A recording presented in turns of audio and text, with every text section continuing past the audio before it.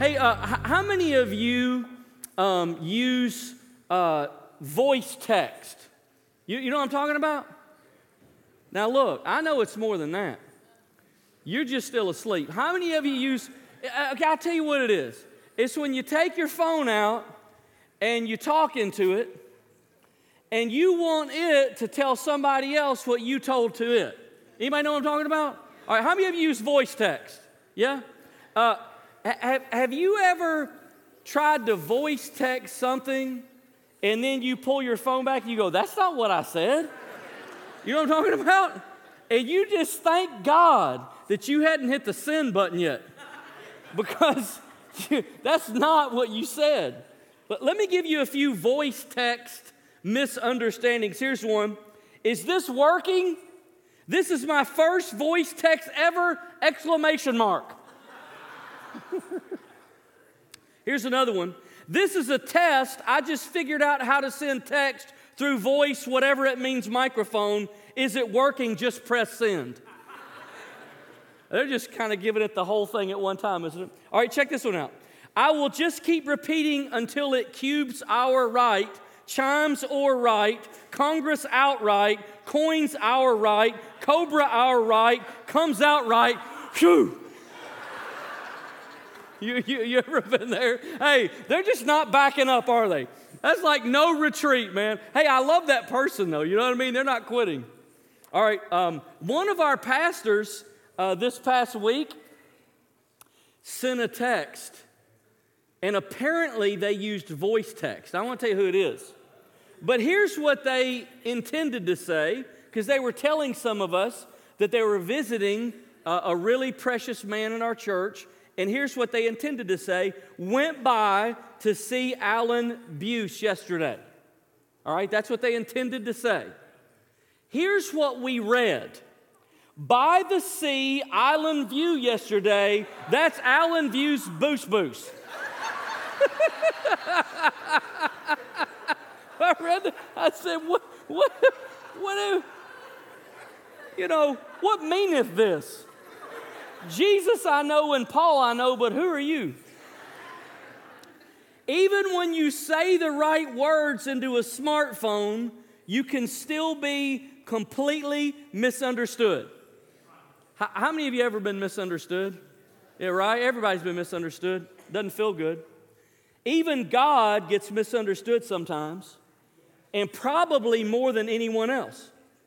Now, Jesus encountered Jewish religious leaders of his day that were familiar, listen to this, with the exact words that God had spoken in the Old Testament, but they misunderstood the heart behind the words. They knew the words, they didn't know the heart.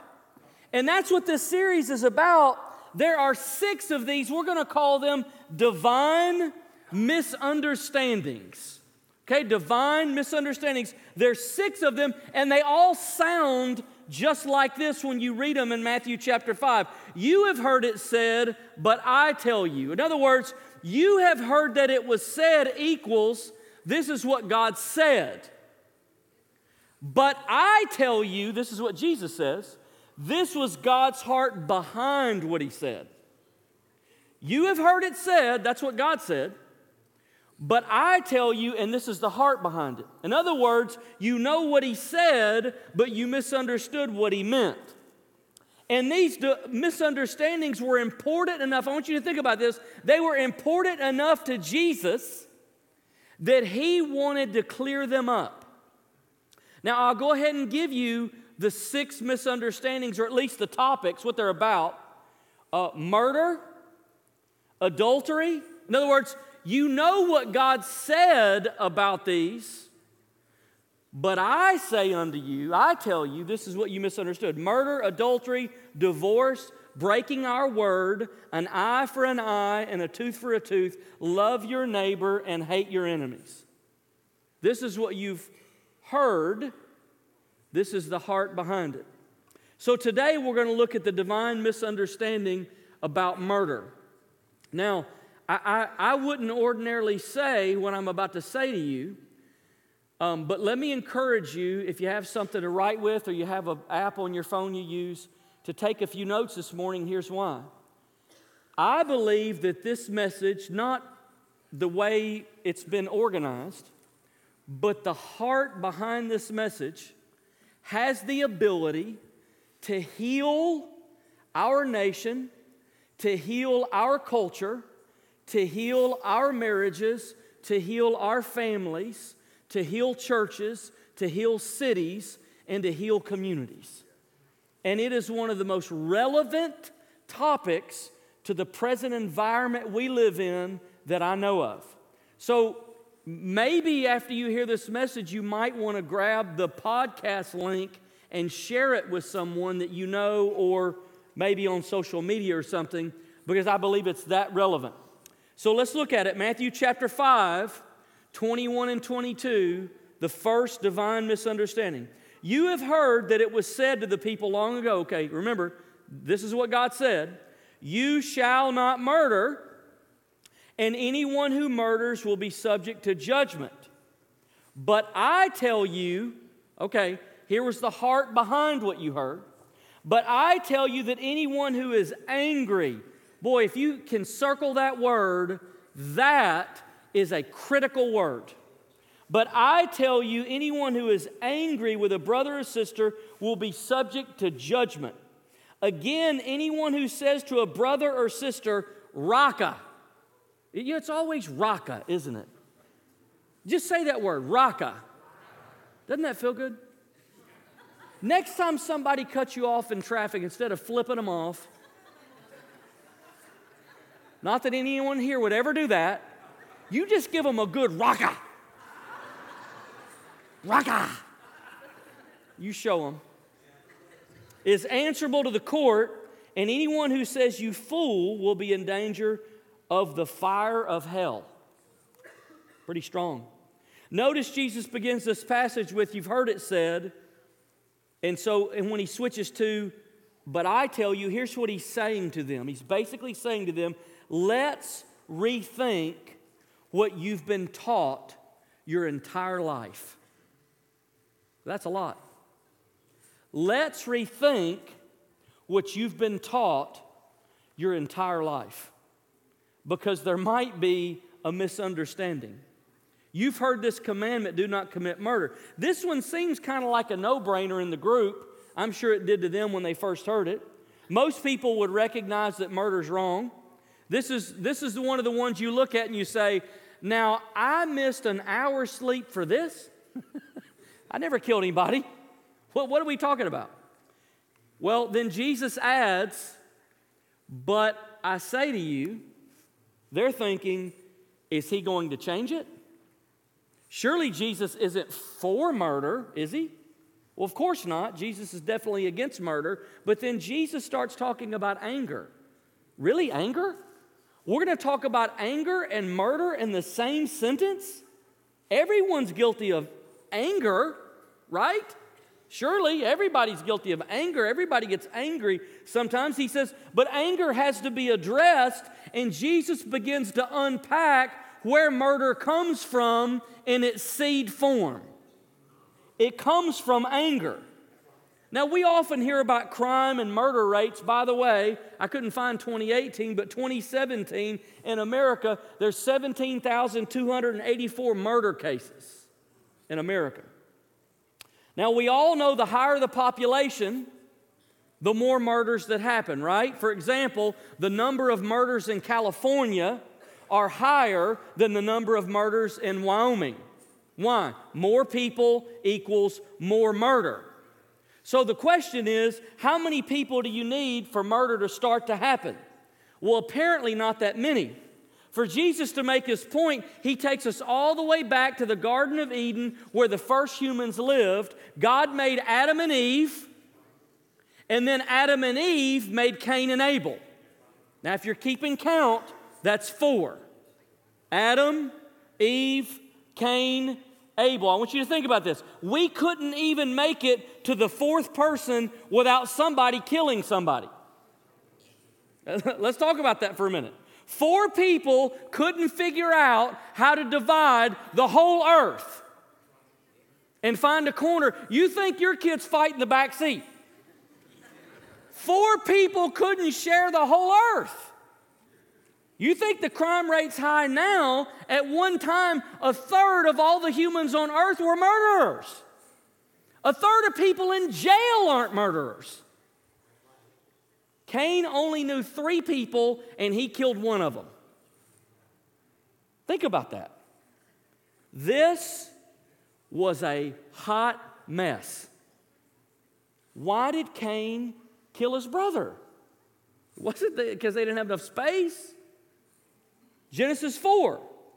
Now Abel kept, 4 verse 2, kept the flocks, and you read the whole story, you get down to the end. The Lord looked with favor on Abel and his offering, but on Cain and his offering he did not look with favor. So Cain was very what?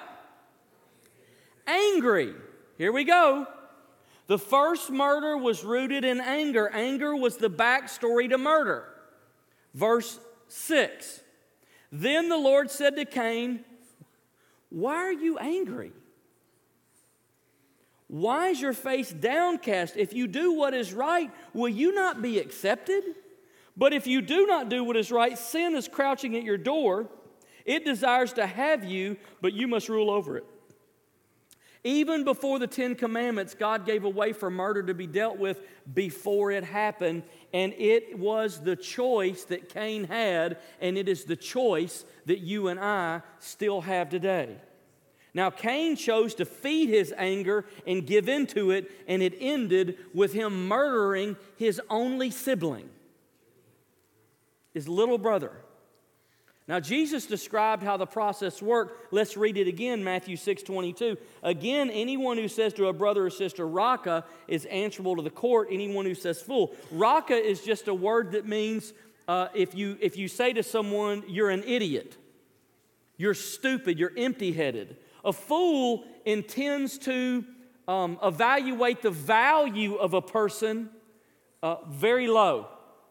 You're a fool. You have no value.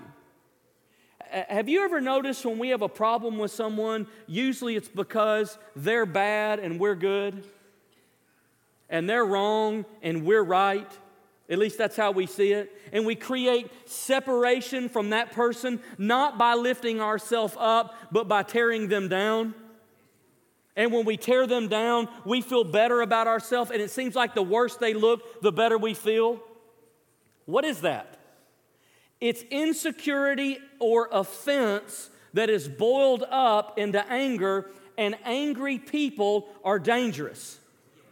You are dangerous when you are angry, and I am dangerous when I am angry. When we're never more dangerous than when we are angry. You may not physically murder anyone, but that doesn't mean that you don't murder something. Because anger always kills. Now today, you and I live in a culture of anger. As technology increases and isolation increases and the pace of life increases, I guarantee you anger is going to continue to increase. Now let's talk about the types of murder that we might make application from this verse. We know about the obvious one, physical murder. But what about when you're angry at someone because they've hurt you, they've offended you, and you refuse to forgive them? In that way, that anger, when it produces fruit, it will murder that relationship.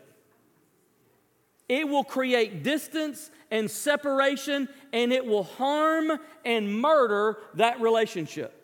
So whether you murder a person's body or you murder a relationship, murder is murder. What about when you gossip about someone? You talk about someone in their absence, you are shaping other people's opinion of who they are, therefore you are murdering their reputation. And murder is murder. What about when you have anger inside and you don't know how to deal with it, so you overeat, or you medicate, or you drink, or you take drugs? You are murdering yourself, and murder is murder. What about when you've been wounded by people and you say, never again is a person ever going to hurt me, and you isolate yourself and you build walls of separation from all those people around you, and you say, I'm never letting anyone get close to me again. That isolation is self-murder. Isn't that what divorce is? The Bible says when a husband and wife come together, the two will be one flesh. There's another entity that's created inside the unity of a marriage. And when that marriage ends in divorce, that other entity has been murdered. Murder's murder. What about division? What about a person that will triangulate one group against another? Do you know what they said about you? Do you know what they said about you? Look how they're looking at you. Look what they're doing. Look over there. A person that creates division in a group or a church is a murderer because they are murdering the unity. Verbal abuse. Verbal abuse means to murder someone's self-esteem. Life and death, the Bible says, is in the power of the tongue. So when I just choose to ramp up in anger and just give someone a good tongue lashing, what am I doing? I'm murdering their self-esteem. I just beat them down with my words. People murder their children every day. You're stupid. You'll never amount to anything. You're no good. People murder their spouses. People murder their employees. Murder means to destroy or damage or tear down something God values. And when I enact verbal abuse on someone, I am murdering them. And Jesus says, just because you don't kill someone's body, it doesn't mean that you're not a murderer. You have heard it said, but I say unto you. There are a lot of ways to murder what God loves, and that's the heart behind what God said. All forms of murder come from the same dark place in the heart, and that's why we must not allow anger to take root in our hearts, because anger always kills. Look at our current political system. It is a culture of murder. Every day, as long as the news cycles can go on the air, someone's reputation is being murdered. Someone's intelligence, someone's background, someone's history. Murder, murder, murder. Social media is a forum for murder. Every day, as long as your eyes can stay open, you can read comment thread lines where somebody says, "You idiot. You moron, you're stupid. How could you believe this? You're what's wrong with our country." It's absolutely appalling. Creating memes to make other people look dumb, just taking a sentence out of context and running with it. And some of the people doing it are Christians. And I want you to consider this. They're claiming Christ all the time. They're functioning in a spirit of murder. That's antichrist. That's not Christian. And they're sitting there at their computers and on their phones, and they're murdering people with their fingertips. Murder is murder. So what is anger? Anger is the environment of the heart where murder is born. Anger is the environment of the heart where murder is born. And the earlier it's dealt with, the less things get killed. Jesus is saying the misunderstanding is you think you're okay just because you haven't physically killed anybody. But I say unto you, if you let anger fester, you're a murderer.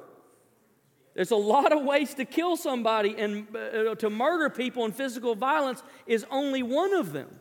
So what happens in our system? We sit and watch the news, and we read the commentary, and we get frustrated. We get frustrated in traffic, and we get frustrated with lines. We get frustrated with our life. We get frustrated with our government, and we don't know how to deal with the anger, so we just lash out and murder someone. And that is appalling to God. I'm telling you, as Christians, if you want to shine like a light in this dark world, you and I have got to learn how to deal with anger. Because we are not going to have any shortage of it, I guarantee it. The pressure's not going to calm down. If you're going to have a healthy marriage, you're going to have to learn how to deal with anger. If you're going to be a good parent, you're going to have to learn how to deal with anger. So this morning, how do you deal with anger in your heart? If you have something to write with, I'm going to give you a few very quick thoughts. Number one, admit you have the ability to will painful things on other people. Admit that you have the ability to will painful things on other people. If you believe you only want what is best for other people all the time, you are at a huge risk. Self-blindness is the worst kind of blindness. And if you think, but you don't know me. I'm sweet and I'm humble, and I even missed an hour sleep and got up and came to church today. I got my Jesus face on, and I know how to smile on cue. And I would never say anything, and I would never do anything, and I would never, no. I'm not talking about what's out here. I'm talking about what's in here. I'm talking about what's in here. You can't prevent something from coming into your heart if you think it's impossible for it to get in there. So the first step is to admit that you and I all have the ability to will and to wish painful things on other people. Given the right circumstances, if there's enough pressure, if there's enough jealousy, if there's enough offense, if there's enough anger, you and I are capable of wishing and hoping and even cooperating to help bring painful things on other people's lives. And sometimes we think, other people are the problem. In an attempt to get them out of the way, we take part of their life away from them through sarcasm, through cynicism, by murdering their reputation or murdering their self-esteem. And we fail to recognize that outside of God's grace, outside of a yielded, humble dependency on God's grace, every one of us are murderers. Our hands are not clean. And so that's step one. If you can't make that step, the other three don't matter. Number two, confess to God the negative motivations of your heart toward other people. So when you look at the TV, look on the internet, pass someone in the mall, and there's some tension there, and what rises up in your heart is they'll get what's coming to them. They'll get theirs one day. Go ahead and check yourself. Because what you should be saying is, I pray and I hope that they don't get what's coming to them. I hope and I pray that by God's grace and mercy, something will change. You see the difference? But to hope and will for and wish for and act that some kind of universal karma is going to come around and slap them in the back of the head, that's evil. That's evil, and we got to call it what it is. It's absolutely evil. So we've got to confess the negative motivations of our heart toward other people. When you feel jealousy, when you feel insecurity, when you feel envy and anger and offense, you have to bring it to God, and you have to pray for them until you wish good for them. Well, that's hard to do, isn't it? Isn't it hard to do? Hey, just be honest. It's hard to do in your own home. Husbands and wives. Well, when you're fighting, right? Come on. You didn't get up this early to not tell the truth. When you're fighting and you're mad, boy, it's hard to want good for him. It's hard to want good for her. Well, I want her to feel what I feel. I want him to feel what I feel. You want them to feel bad? Why do you want that? Because I want them to understand what they did to me. Yeah? Is that really what Jesus would want for them? So you pray for them until all the pollution and the toxins and the anger and the poison drains out of you, and you want for them what God wants for them. You've heard it said, do not commit murder. What I say unto you. If you have anger in your heart, there's a beginning of a problem, and it needs to be dealt with. Do you even want the last two? Let me give you number 3. Forgive. These are steps, okay? You kind of have to do each one. They go in order. Forgive the people who have inflicted painful words or actions towards you. How do you deal with anger? Look, you can't prevent offense, because sometimes you and I get offended when we shouldn't, and sometimes people hurt us when they shouldn't. And that's just what it means to be human. That's life. So there's no way to prevent that forever. So you're going to get hurt, and you're going to be angry about it. So what do? You take these steps. The third step is you have to come to a place that you can forgive the people who've inflicted painful words or actions towards you. I heard such a fascinating podcast this week. A pastor of a church in America of 20,000 people, giant church, great godly man. He had worked so hard in ministry. He had gone so hard that he was completely burned out, because the demands of ministry and the weight of everything and the pace he was going at, he just couldn't keep it up, and it wore him down like a little pencil to the eraser, and he was emotional. He said, I couldn't feel. I couldn't feel. He said, I knew I was in trouble. One Sunday, I was on the platform, and we were celebrating water baptism, and he said, I felt nothing. I felt nothing. People had given their heart to Christ, and we were celebrating that, and he said, I couldn't feel anymore. And he said some of his friends who were pastors had hit the wall and crashed and burned.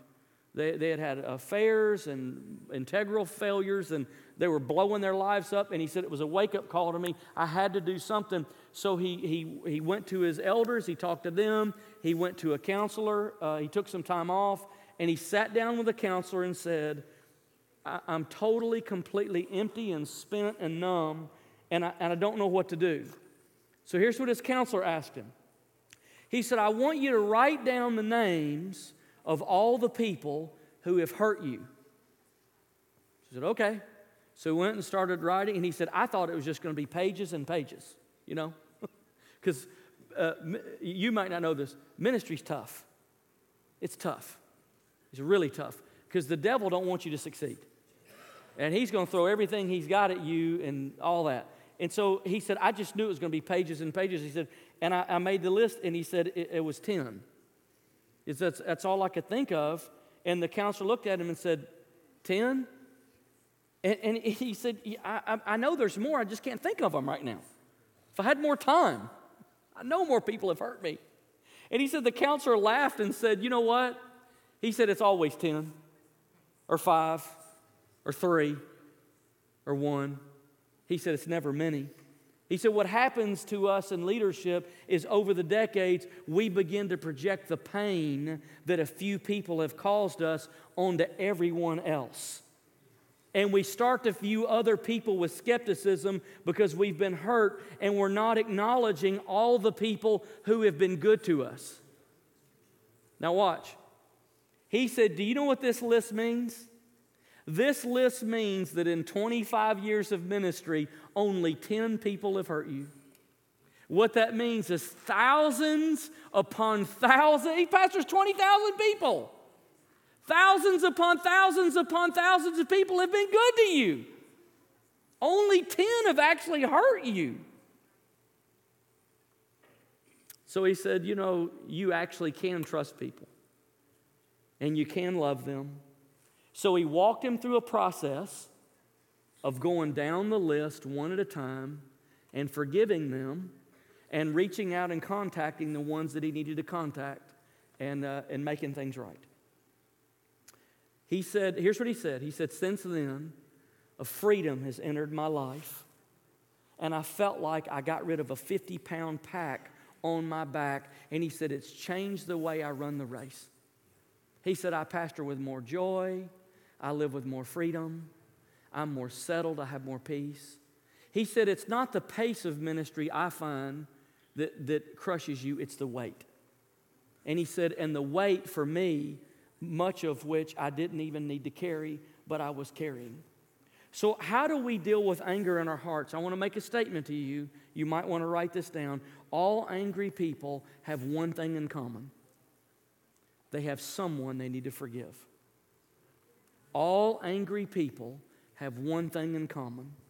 They have someone or some group of people that they need to forgive. And the way that you deal with anger in your heart before you go ahead and act on it and murder something is you have to forgive. You have to let go. Let those people go. To hold unforgiveness inside you will work on you like an infection that will just build and build and build, and ultimately it will find its way out of you into ulcers or headaches or physical or emotional sickness, and then it will begin to poison the relationships and the people around you who you love. Somewhere along the way, you have to decide not to murder yourself with an unforgiving heart. Because an unforgiving heart will kill you. And murder is murder. All right, here's the last one. Number 4.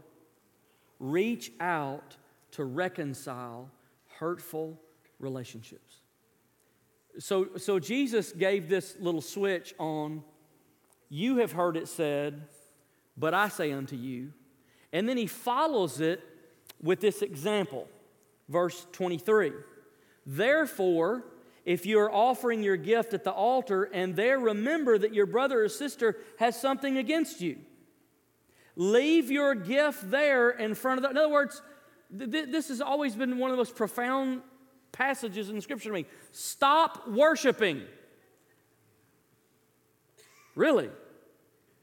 I was always taught that was the first thing. Stop worshiping. Stop it. Quit it. Because there is an emergency, there's a 911, there's a crisis in the kingdom of God. And here's what the crisis is. There's a horizontal disruption in your life that must be fixed before you go vertical again. Leave your gift there in front of the altar. First go and be reconciled to them, then come and offer your gift. If you want to know how spiritual you really are, I'll give you a test this morning, but I promise you it won't be comfortable. Your relationship with God is not better than your relationship with the worst person in your life. Your relationship with God is no better than the worst relationship in your life. That's how big a deal reconciliation is to God. This will never be better than this. And this will never be better than this. This is what God meant when He said, do not murder. But I tell you, deal with your anger and reconcile with everyone that you possibly can. Now, it's a big risk to reconcile. You might be rejected. But it's the only way to deal with the darkness in your heart. In I think the year 2000, I don't remember, maybe 5. It had to be 2005 or 6. There were 4 brothers that were in our youth ministry in Florida. And I got a call from the oldest brother in about 2006. And he said, something terrible's happened. His second brother, the second born, he said last night he was killed in a terrible automobile accident. He said it just took him. And our family's just shattered. And we had moved away several years before that, but we were those four boys' youth pastor for years. Like he was the only youth, I was the only youth pastor he knew, because he had graduated and moved on about the time we did. And he said, I just want you to know, can you help us?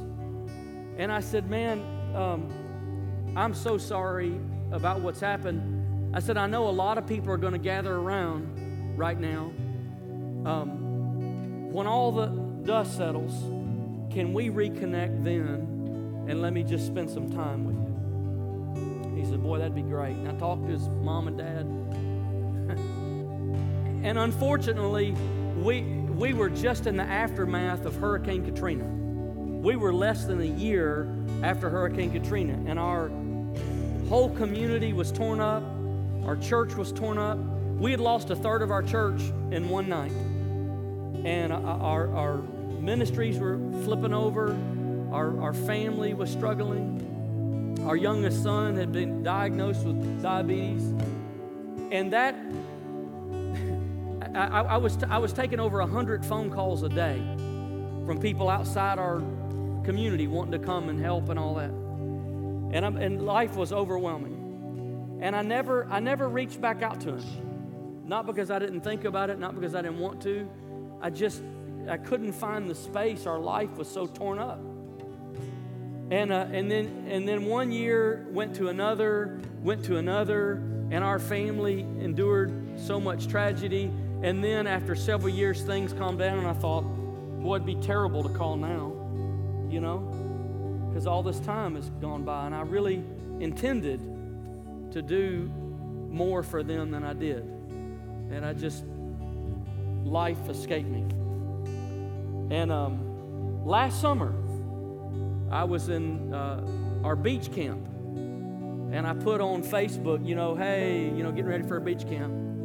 And his family would come to my mind through the years a few times. And when I put it on there, he shot a little line and said, hey, I'm in Panama City. Could we go eat lunch tomorrow? I said, man, that'd be great. I'd love to. And I had this icky feeling, 10, 11, 12 years had gone by. They'd lost their little brother, and I never followed up the way I wanted to. It's terrible. And so we went for lunch, and there he sat with his wife, and she was pregnant. And, I thought, I don't know how this is going to go. And we sat down to eat, and I said, Hunter, I want to tell you something that I've carried for years. When your brother died, man, I had every intention of reaching out to you, and I've wronged you, and I'm so sorry.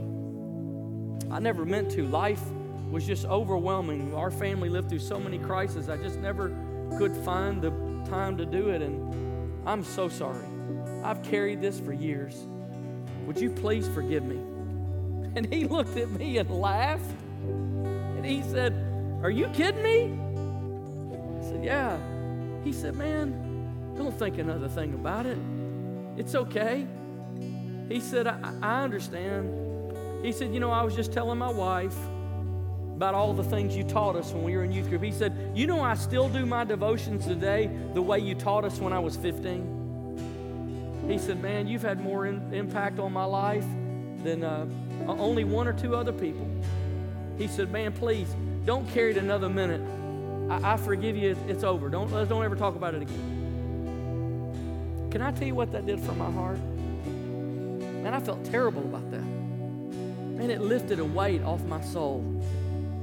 And I walked out of there a little bit freer. Now, I wasn't angry. I was never angry.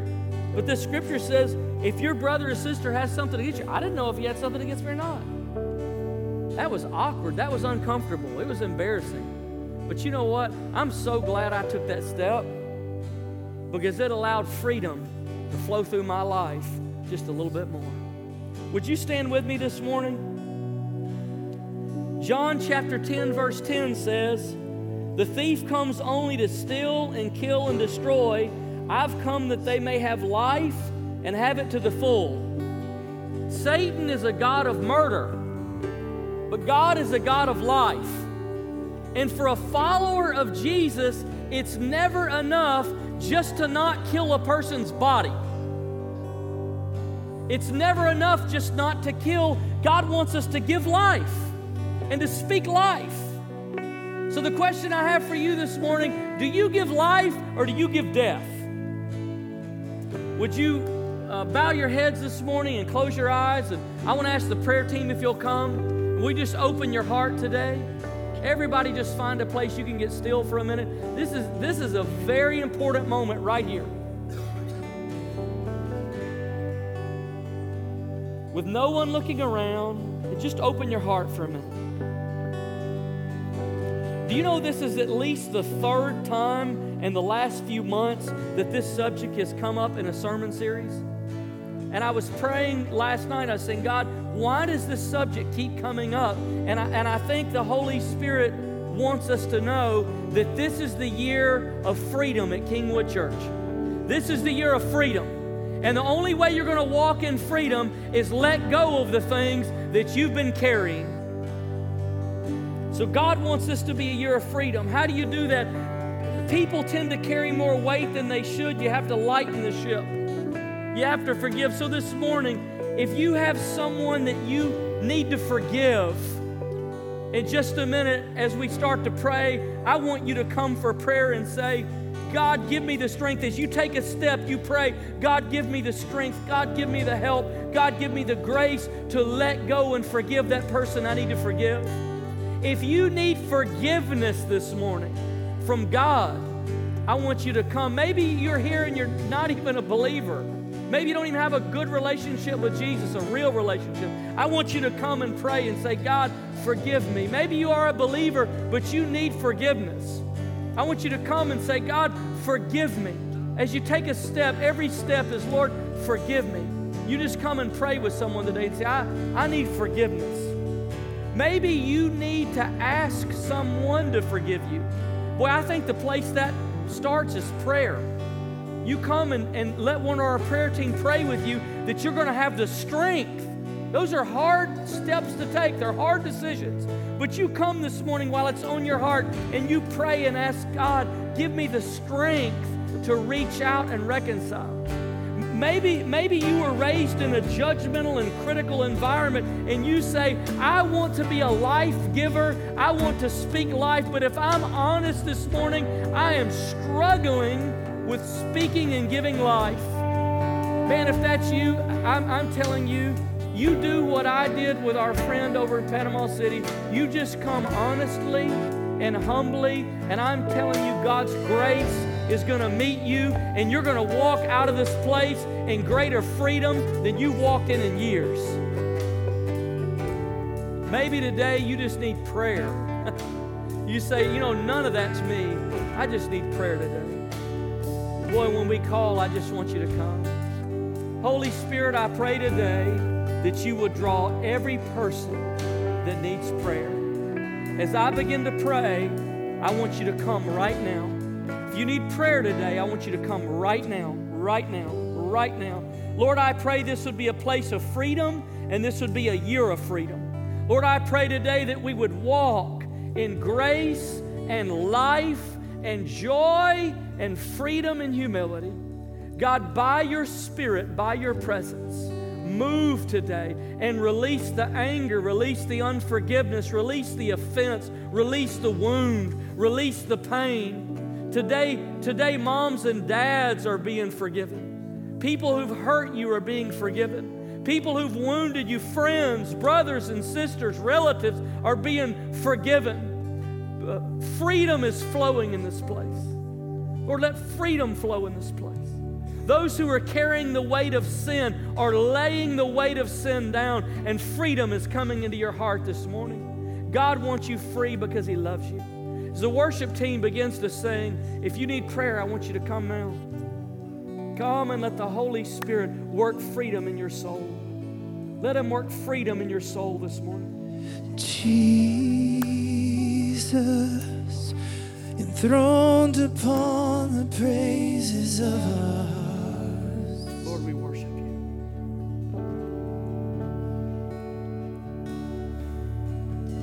Jesus,